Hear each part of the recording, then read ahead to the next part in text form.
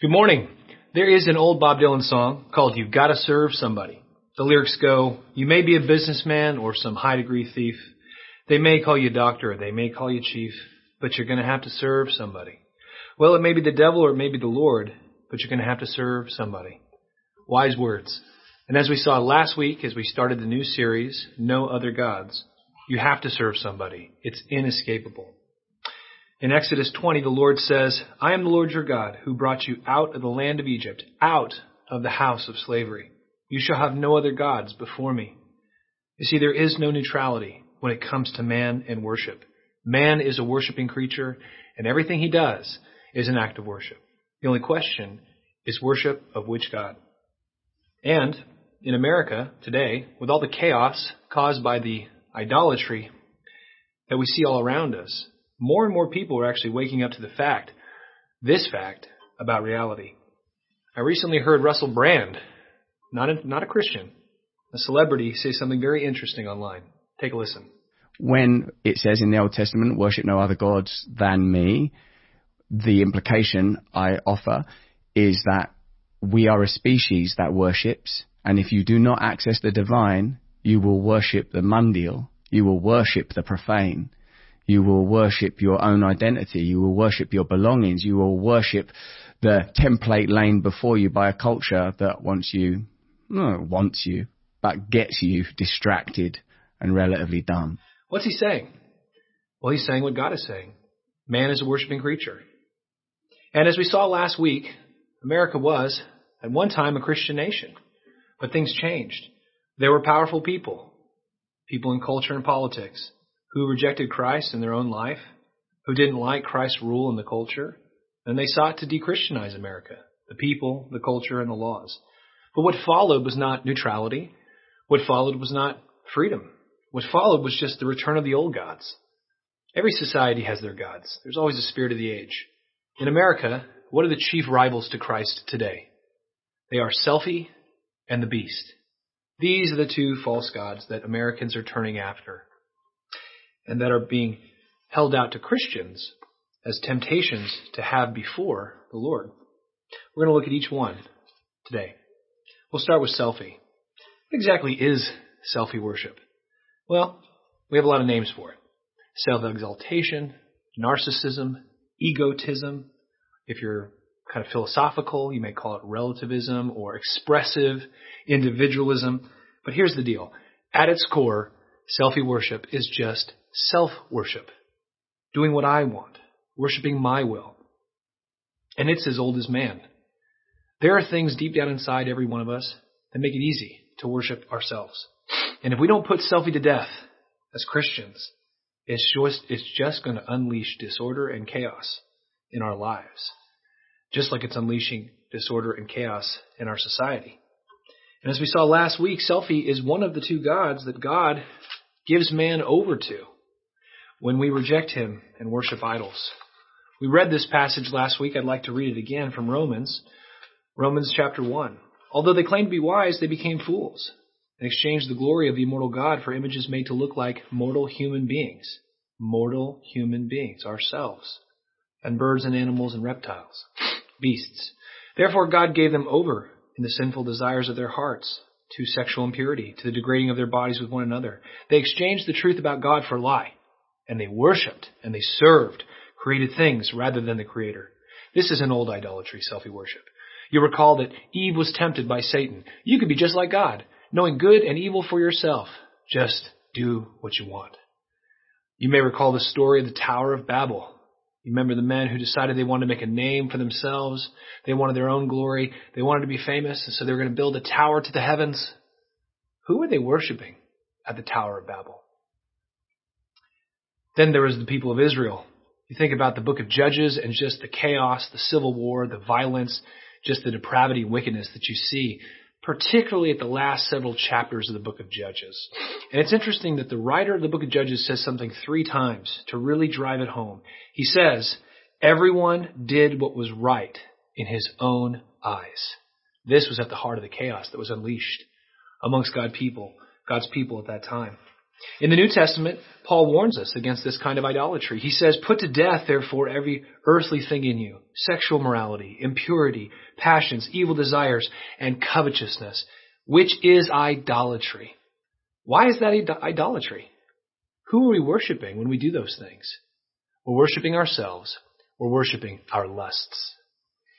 And so in 2 Timothy, Paul warns his apprentice, "But understand this, Timothy, that in the last days there will come times of difficulty." Oh yeah. "For people will be lovers of self, lovers of pleasure, rather than lovers of God." Does this not describe the spirit of our age?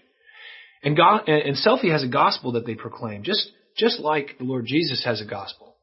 Selfie has a gospel that he proclaims. And this is it. "Blessed is the one who does what they want, when they want, where they want, with who they want, for as much as they want, for as long as they want. The only sin is intolerance." Isn't that the spirit of our age? And this is what's preached everywhere today, all around our culture. Celebrities talk about it and proclaim the gospel of selfie. People like Emma Watson. Here's a recent quote. "Don't let anyone tell you what you can and can't do or achieve. Do what you want to do and be who you want to be." Or Billie Eilish. "I've always done whatever I want, and I've always been exactly who I want to be." This is the gospel of selfie that is preached far and wide today, and it leads to destruction. God tells us over and over again. Listen to what the Lord says. "For many of whom I have often told you, and now tell you even with tears, walk as an enemy of the cross of Christ. Their end is destruction." And what characterizes these people? Their God is their belly. They worship their passion. They worship their lusts. They worship their more base instincts, their desires. And it says they glory in their shame with a mind that is set on earthly things. Selfie says, worship your lusts. Do what feels good. Do what you think is right. Don't let anyone or anything stand in your way. So is it any wonder today that as the increase of selfie worship goes on, that we see an increase in drug addiction, public intoxication, the deregulation of public morality, and the decriminalization of drugs like marijuana and hallucinogenic drugs, and the celebration of sexual immorality all around us? Paul tells us that those who worship their belly, their lusts, themselves, that they glory in their shame. Rather than feeling shamed for their sin, and then turning to Christ to receive forgiveness, they celebrate it. And with new gods comes new holy days, holidays, or holy months now, like the month of June, which has been dedicated to the Pride LGBTQ movement. But really what it is just a bunch of folks who worship selfie. That's what that flag represents now. And it is hanging over businesses and schools and the White House. In warfare, flags represent conquered territory. And selfie has staked his claim over all of those places. Now, something else that we see in our society is violence, looting, theft, civil breakdown, murder. That's all increasing. And that is all the result of people pursuing their own passions, their own lusts, what they want. They're worshiping selfie too. Selfie's not a god of peace. Selfie's a god of war. Cross me, I'll hurt you. Cross me, I'll kill you. If I want your stuff, I'll take it. Why? Because I can. This is a deep adultery. It's a form of idolatry. And again, the Lord warns us against it in the scriptures. James, what causes quarrels and what causes fights among you? Is it not this, that your passions are at war within you? You desire and you do not have, so you murder. You covet and you cannot obtain, so you fight and quarrel. You do not have because you do not ask. You ask and you do not receive because you ask wrongly to spend it on your passions, you adulterous people. We see this every day. I don't need to put up the pictures of the growing violence, the crime, the looting, the riots. When you worship selfie, it leads to destruction. But when you worship Christ, He commands you not to steal, not to murder, not to commit adultery, sexual morality, not to covet other people's stuff. That's the 6th and the 7th and the 8th and the 10th commandment that we saw last week. Blessed is the nation whose God is the Lord. That's what the psalmist says. And as we obey the Lord, there is peace, there is unity, there is good order. Blessing flows out from God for those who worship the one true God. Now, if you were to compare Selfie worship with Christian worship, what would it look like? Well, here's a comparison for you to help clarify the difference. What's the highest goal for those who worship Selfie? The highest goal in life? Autonomy. Doing what I want. But for those who follow Christ, the highest goal is doxology. Glorifying God. And what's the highest authority in life for those who worship Selfie? Me. My will. What I want to do. My desires. What I think is best. But for the Christian, the highest authority is God's word. And how do you sin against Selfie? Intolerance of my ways. Telling me what I'm doing is wrong. That's the only sin when you worship Selfie. But sin in the Bible is very different. Sin in the Bible is disobedience to God. Now, if you'd like to know more differences between those who worship Selfie and those who worship Christ, if you want to better understand this particular form of idolatry, which is taking captive so many people in our culture, if you want to be able to answer the objections that people give to Christianity and help people understand how they can be free from this particular form of idolatry, then I want to encourage you to take the course, The Problem with Christianity. This is a course we created a couple years ago. We had a whole bunch of students in our student ministry and their parents go through it. It was a lot of help to them. It's online. You can go at your own pace. It's all free. There are resources for you to do discussions at home so that you can better train your kids to avoid this kind of idolatry and just better understand the world that you're living in and how you can be a witness and a light in our time. If you're interested in that course, The Problem with Christianity, then just let us know on the digital connection card and we'll send you more information. Now, Selfie worship is everywhere. It's being taught in most institutions, but especially the schools, from kindergarten to college. Because if you control education, you're controlling the discipleship. Really, it's the discipleship of the next generation. You're teaching people what's true about God and about this world and what's true about them, what they should believe, what's right and wrong. This is how you disciple the future generations. This is how you get a hold of them and turn them after other gods, by controlling schools. And so what you find when you look at the school systems nowadays is that oftentimes what they're really doing is they're teaching kids to never blaspheme and never cross and never disrespect Selfie. I want you to watch this short video from the University of Washington. Here's a guy interviewing students, and he says, hey, if I say that I'm a 6'5" Chinese woman, am I wrong? And watch how people bend over backwards to not offend. If I told you I'm 6 feet 5 inches, what would you say? That I would question. Why? Because you're not. No, I don't think you're 6'5". If you truly believed you're 6'5", I don't think it's harmful. I think it's fine if you believe that. It doesn't matter to me if you think you're taller than you are. So you'd be willing to tell me I'm wrong? I wouldn't tell you you're wrong. No, but I say that I don't think that you are. I feel like that's not my place as like another human to say someone is wrong or to draw lines or boundaries. No, I mean, I wouldn't just go like, oh, you're wrong, like that's wrong to believe in it, because I mean, again, it doesn't really bother me what you want to think about your height or anything. So I can be a Chinese woman. You sure. But I can't be a 6'5" Chinese woman. Yes. If you thoroughly debated me or explained why you felt that you were 6'5", I feel like I would be very open to saying that you were 6'5", or Chinese, or a woman. It shouldn't be hard to tell a 5'9" white guy that he's not a 6'5" Chinese woman. But clearly it is. Why? What does that say about our culture? Why is it so hard for people to tell him that he's not a 6'5" Chinese woman? Because they don't want to blaspheme the God of the system. They know who's in charge on college campuses, and it's not the Lord Jesus Christ. It's not freedom of speech. It's not freedom of conscience. It's not open inquiry. It is Selfie, and you do not blaspheme Selfie. And for them to tell him that he was wrong would mean that they were intolerant, and that's the only sin in that religion. And they know, don't blaspheme Selfie or you'll get the wrath of his followers. And so they're careful to limit what they say.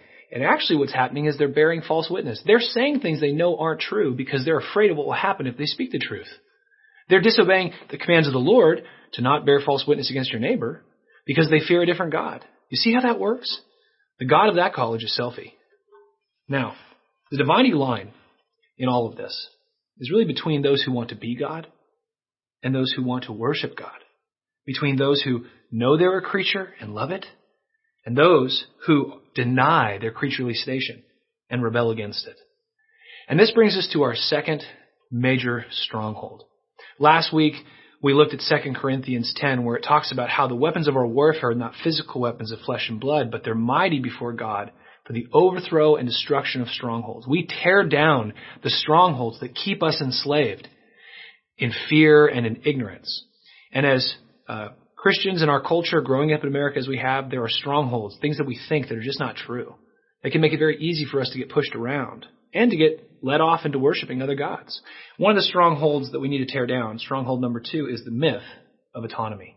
And you hear this a lot. People talk about, I have free will and I should be free to do what I want and I shouldn't be imposed on by other people. Or you hear people say things like, what does it matter what I do? Mind your own business. What I do doesn't hurt you. Back off. Leave me alone. Let me do what I want. And there's this idea that I'm autonomous, completely separate from everybody else. And the choices that I make doesn't affect anybody else. But there's just one problem with that. The God who is there. God is many things, but one of his titles is the judge of the living and the dead. And God cares very much about your conduct.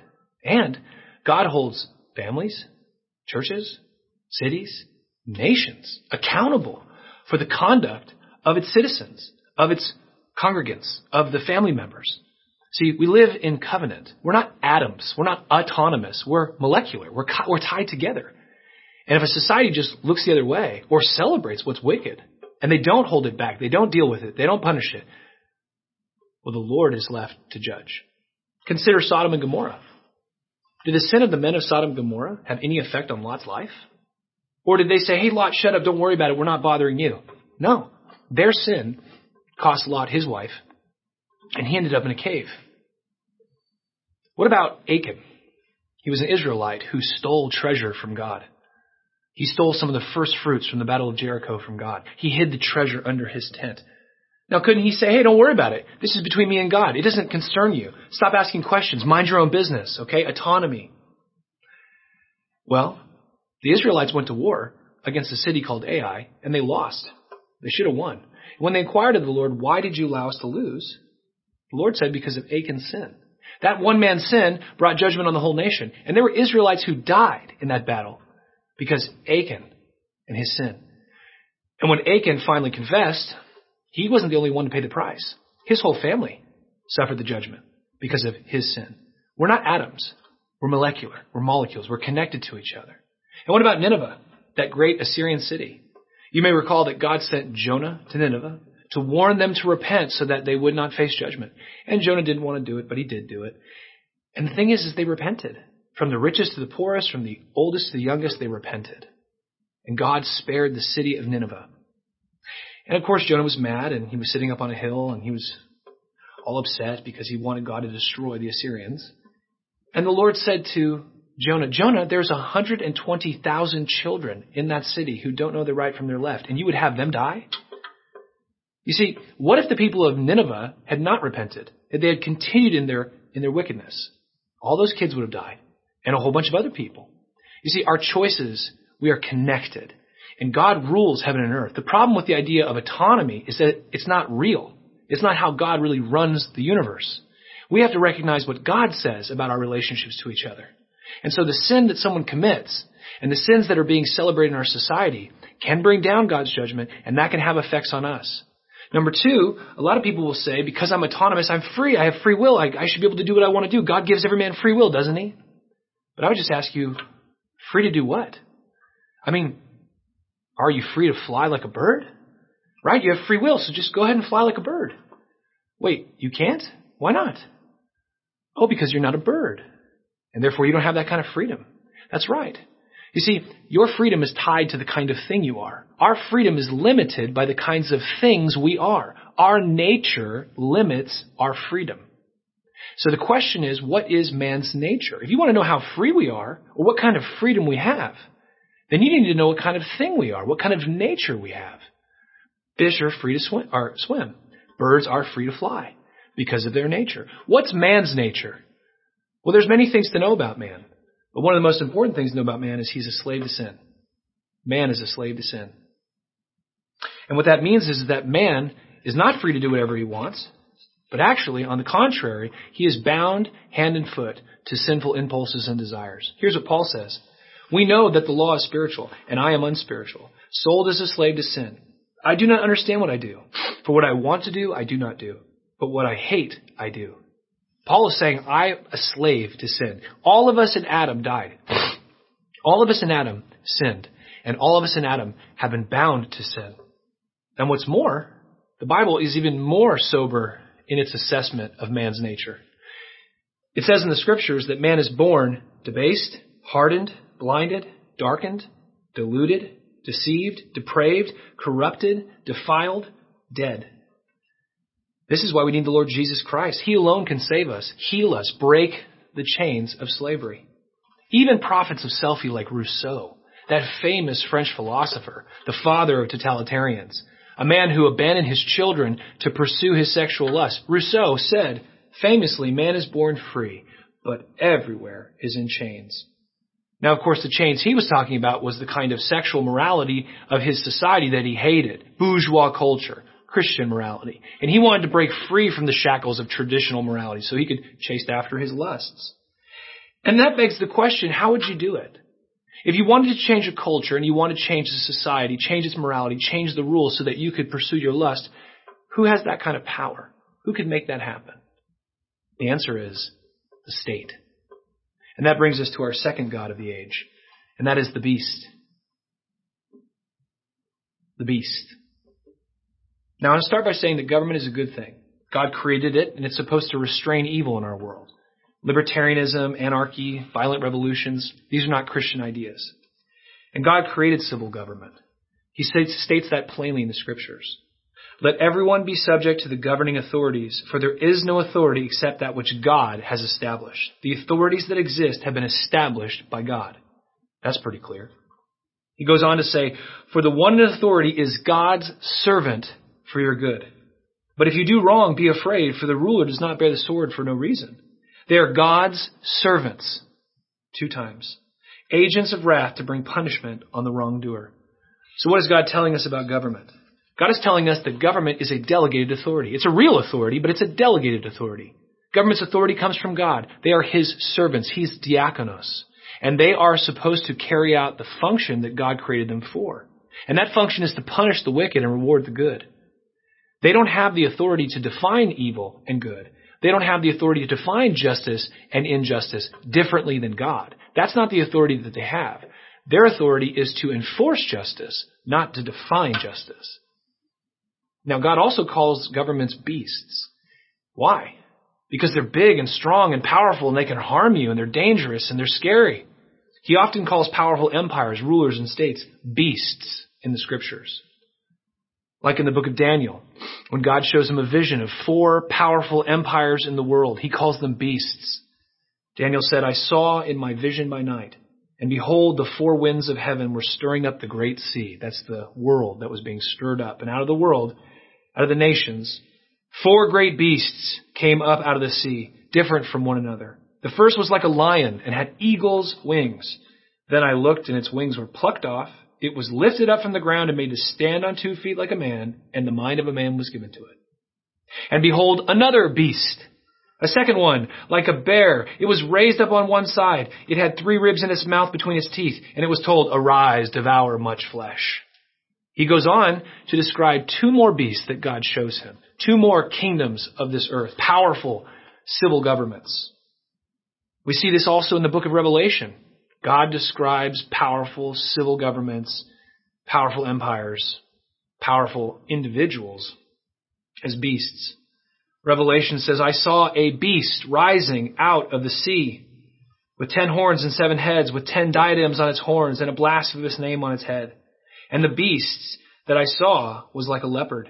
Its feet was like a bear's, and its mouth was like a lion's mouth. This is a terrifying image of an all-powerful state that cannot be resisted, that cannot be stopped, that's dangerous, has power of life and death. And this is why man worships. Oftentimes mankind worships the beast. In Revelation it says, and they worship the dragon, for he had given his authority to the beast. And they worship the beast, saying, who is like the beast? And who can fight against it? Why do they worship the beast? Fear of the state, fear of its power over life and death. They worship the beast because the state makes similar promises as God. The gospel of an all-powerful state is this, the gospel of the beast. Blessed is the one who trusts and obeys the state. They will receive provision and protection and purpose and power. The only sin is disloyalty. Provision, protection, purpose, power. Those are things that God promises us if we walk in faith with Him. And the powerful state makes similar promises. But these are false promises. And of course, the only sin is disloyalty, not disobedience. Because there are many in the powerful state who disobey the laws, break the laws, do all sorts of wicked things, but they're not punished. No. They get away with it. They're exempted from the rules that they create for others because they are loyal to the beast. You see, when the government recognizes they're a servant of God, they stay in their limits and they can be a blessing to the people. But when the government does not recognize any authority above itself, the government sees itself as God. And this often leads to the beast persecuting the Lord's people, as we've seen throughout history. Again, in Revelation, John sees something terrifying. He says, I saw that the woman was drunk with the blood of God's holy people, the blood of those who had bore the testimony of Jesus, the martyred Christians. When I saw her, I was greatly astonished. Then the angel said to me, why are you astonished? I will explain to you the mystery of the woman and of the beast she rides. Here we have a woman riding the back of the beast over the church, drinking the blood of the church. Who is this woman? Jerusalem. Jerusalem is that woman. It is the apostate Jews who rejected Christ and their leaders who crucified him. And they're riding the back of Rome. Jerusalem is riding the back of Rome to crush the first century church. Who handed Jesus over to Pilate? The Roman. It was the Jewish leaders. Who chased Paul around the Mediterranean and tried to crush the early church and hand him over to the Romans? It was the Judaizers. It was the leaders of the church in Jerusalem. The temple. Often in history, we see the beast and its power being manipulated and used almost like a rider riding the back of the beast to crush someone's enemies. And who is riding the back of the beast today? Selfie. Selfie is riding the back of the beast for now. You see, when you want to mutilate yourself, when you want to remake yourself, when you want to declare yourself a different gender or a different sexuality, when you want to change your name, and you want the schools to recognize it, and you want the schools to promote it, and you want the schools to allow men dressed as women to come dance in front of children, that's full-blown selfie worship. And guess what? Chino School District, Temecula School District, they say no. That's perverted. That's wrong. You cannot steal our children's innocence. Not a chance. Not my little girl. And when those local jurisdictions and those people reject this in-your-face selfie worship, coming after their kids, who protects the selfie worshipers? Who defends the selfie worshipers and jams their worship down the throats of the parents in Chino and the parents in Temecula and the parents in California? Who? The beast, the state. The state demands that these things be taught in the schools. And they try to stop local school districts from blocking this kind of disgusting display, this selfie worship on steroids. And so selfie rides the back of the beast to impose their religious worship in the schools. And so now in California, they're talking about taking away parents' rights, saying that parents are child abusers if they don't support their kids transitioning. If they don't want to participate in this cult that their child has been captured by, if they want to save their child before they mutilate themselves in a way that they can never recover from, those parents may lose their kids. And who's taking them? The state. And on whose behalf? Who are they defending? Whose worldview? Whose religion? Whose God? Selfie worshipers. For now. When you worship yourself, you get addicted. When you live a life of passion, you're like the prodigal son who ended up in the pigsty. Addicted, alone, unproductive, and poor. That's what happens. And when you find yourself in that low place, who is going to save you? Who is going to fund your lifestyle? Who's going to take care of you so that you don't have to repent of your sin, but that you can continue to live that way. Who's going to fund it? The state. And now congressmen and senators all over the country are beginning to talk about a universal basic income where the state guarantees you money for food, guarantees you money for housing, guarantees you money for health care. Of course, this is not money that they themselves are paying out of their own paychecks. This is money that they will confiscate from other citizens, stealing from one person to pay these people. And why? Because that makes those people docile. It makes them dependent. It makes them slaves to the state. And no doubt in time, the state will continue to deregulate, decriminalize drugs, decriminalize sex like pornography, so that it's easier and easier to keep young men docile. You see, eventually, as the state grows in power and expands its jurisdiction, even Selfie gets devoured. Even Selfie's liberty and Selfie's blessed autonomy is taken. We've seen this throughout history. Because when you worship Selfie, you get chaos in society. And that chaos can only be controlled and ordered by a state, a powerful state. When people worship their lust, they need someone to fund it. And that's where the state comes in with its promises. And so Selfie worship leads to beast worship, and beast worship leads to tyranny. And we saw this throughout the 20th century and in the 19th century. We all know about Napoleon, the tyrant who took over France. There was no liberty, there was no autonomy, there was no Selfie worship in Napoleonic France. We all know about Stalin and the Soviet Union and how they crushed the church and they crushed freedom, and there was no liberty in that society, no autonomy. But what most people don't know is that in both those societies, France before the revolution and Russia before the revolution, that there was a massive sexual revolution that happened in that society. There was an outbreak of Selfie worship in pre-revolutionary France and pre-revolutionary Russia. Free love, exchanging of partners, a lot of venereal disease, a lot of drug abuse, alcoholism, and there was a breakdown in society. It unleashed kind of a chaos in that society, and that spread to the politics.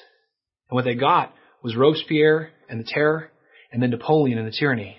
What they got was the Civil War and Lenin, and then Lenin gave way to Stalin, and they lost all their liberty. And so even in the end, as Selfie rides the back of the beast even devours Selfie. And the question is, if this idolatry is the sickness, what is the cure? It's interesting, there was a similar outbreak of idolatry in England as there was in France in the 1700s. The sexual revolution they called libertinism in England looked like it was going to destabilize and destroy the country. But God was merciful. He poured out His Spirit in England in a great revival, a great awakening. Men like George Whitefield and John Wesley preached up and down the British Isles, and millions of people came to Christ. God was merciful. He granted them repentance, and they came to the Lord, and the church was set on fire. And the thing is, as the church grew in its passion and its faithfulness to the Lord Jesus, that fire spread, and it spread, and God granted the nation repentance like Nineveh. And there was not just salvation for individuals in England, but also a reformation of the culture and the laws. Rather than descending into the tyranny of the French Revolution, the British had what they called a golden age under the reign of Queen Victoria.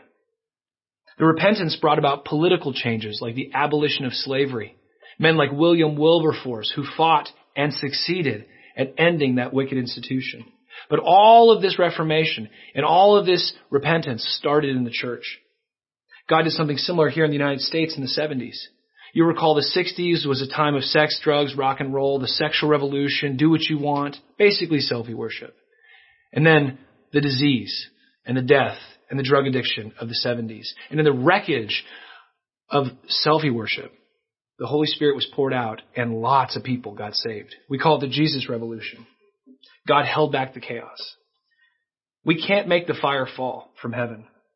We can't manufacture revival, but we can prepare the sacrifice.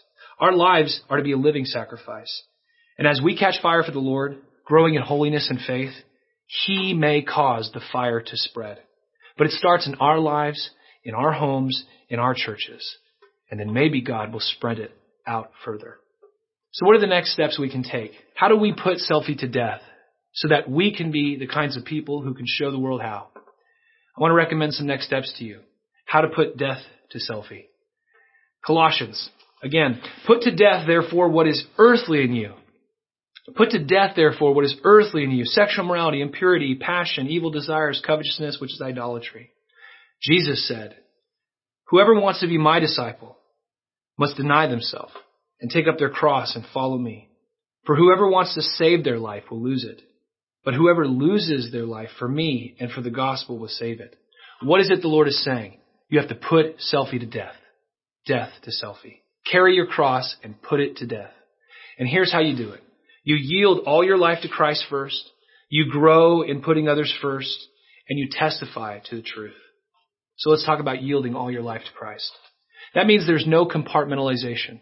There's no carve-outs. There's no special part of your life where you're Lord and Jesus is not. It means that you're honest about your sins. You don't hide them anymore, and you confess them to God so that you can be healed.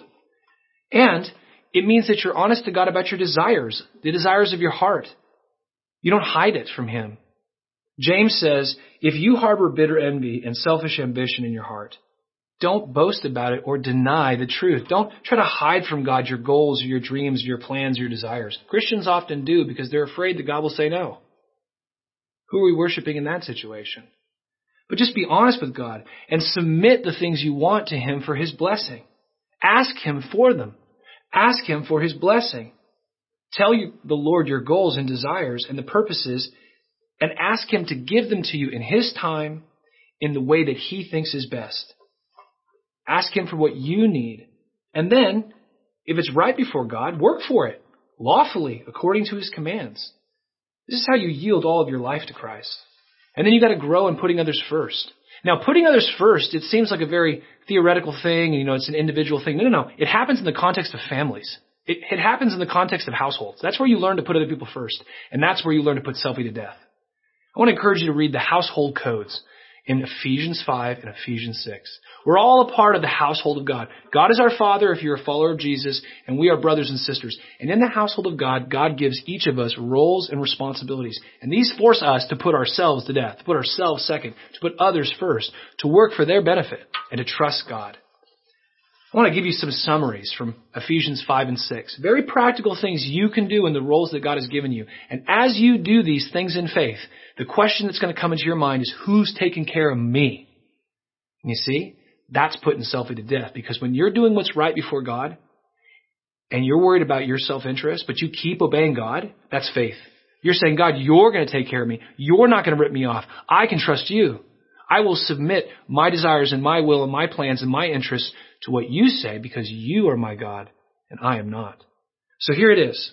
Here's how you put others first practically in the household of God. In your marriages, husbands, love your wives and sacrifice for them.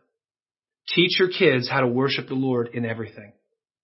Take hold of your responsibilities. Pour yourself out for your wife and kids. Protect, provide, and preside over your homes for the blessing of your whole family. And if you don't know how, get coaching. Wives, obey your husbands and respect them. Help them with the assigned tasks the Lord has given them in ways that your husbands are asking for. Pour yourself out for your family and your household. And when you lay dead at night, in your bed exhausted, God will raise you back up tomorrow, just like He raised Jesus up on the third day. He'll restore you, make you strong, firm, and steadfast. You pour it out, God raises it up. That's how the harvest grows. Children, love your brothers and sisters. Put them first. God gave you brothers and sisters to sanctify you, cleanse you from selfishness and pride, and to grow love, loyalty, and patience in you. And Christians, we are all brothers and sisters in the household of God, all of us. And as our spiritual and brothers and sisters have needs, we are to put them before ourselves. And many of you do this all the time, and it's very sanctifying and cleansing. Keep it up. Keep going. What time can you share? What money, what resources can you share? What attention and care can you give to your brothers and sisters in need? What hospitality can you offer without expecting repayment in God's household? Slaves, those under authority, obey your boss, obey your masters, obey your authorities, and serve honestly. Work hard even when nobody is watching, because God promises to reward you for whatever good you do. And if you're a leader, don't be harsh, don't be overbearing, don't use your position for your own self-interest, but think to the needs of those who follow you, serve them with your strength, and lead them like Christ. And when I say all these things, you should ask the question, what about me? What about my interests? What about my desires? What about my glory? If I'm pouring myself out for everybody, who's pouring themselves out for me? And the answer is Christ. He poured out everything for you. He gave everything for you, so give everything to him. He loved you, and he carried his cross and died. And God raised him back up. And as you in faith pour yourself out for your brothers and sisters, and you die, so to speak, death to selfie, God will raise you up with blessing. And finally, testify to the truth. Paul lived in a society full of idols just like us, and it grieved him like it grieves us. Acts 17:16 says, "Now while Paul was waiting for them in Athens, his spirit was provoked within him as he saw the city was full of idols," just like we see all around us today. So what did Paul do? He preached the truth, forthrightly, boldly, clearly, and so must we. He said, the time of ignorance is over. God has overlooked your ignorance no more. It's time to be done with that stuff. But now he commands all people everywhere to repent, because he has fixed a day on which he will judge the world in righteousness by a man whom he appointed. And of this he has given assurance to all by raising him from the dead. Tell the people in your life, your brothers and sisters, your mom and dad, your neighbors, everybody, tell them about God, his love. Tell them what it takes to have a relationship with him. Tell them what God is like. Show them by your life and testimony. Tell them the gospel that Jesus is Lord, which means that there is unlimited forgiveness and grace and protection and provision and power available to all. Anyone can come. You just have to repent and turn to him. Receive his grace and forgiveness. There's eternal life in his hands. Tell people about the judgment of God that is certain for every single person, that Christ is that judge, but that he's offering mercy today. And if they ask you, how do you know this is true? How do you know it's true? Tell them, God has given them assurance by raising Jesus from the dead. That's how we know it's true. In this message, we've seen the two chief gods that rival Christ for loyalty in our hearts. The problem with selfie worship and the problem with beast worship is that it makes you a spiritual orphan without a loving heavenly Father to direct you and protect you and provide for you. Christ is a better God. Christians are not better people. Jesus is a better God. And Christians are those who see this and have turned and believe it and repented of their idolatry and have come home to their heavenly Father who's going to take good care of them. We have a Father who's capable of taking care of us, and that is what the world needs. That's who can save this planet. That's who we can proclaim to people when we tell everybody Jesus is Lord and he commands all men everywhere to have no other God before him. Let's pray. Father, we thank you for your word and the encouragement it provides. And we ask in Jesus' name that you would apply to our hearts what we need and give us courage to share our faith. Amen.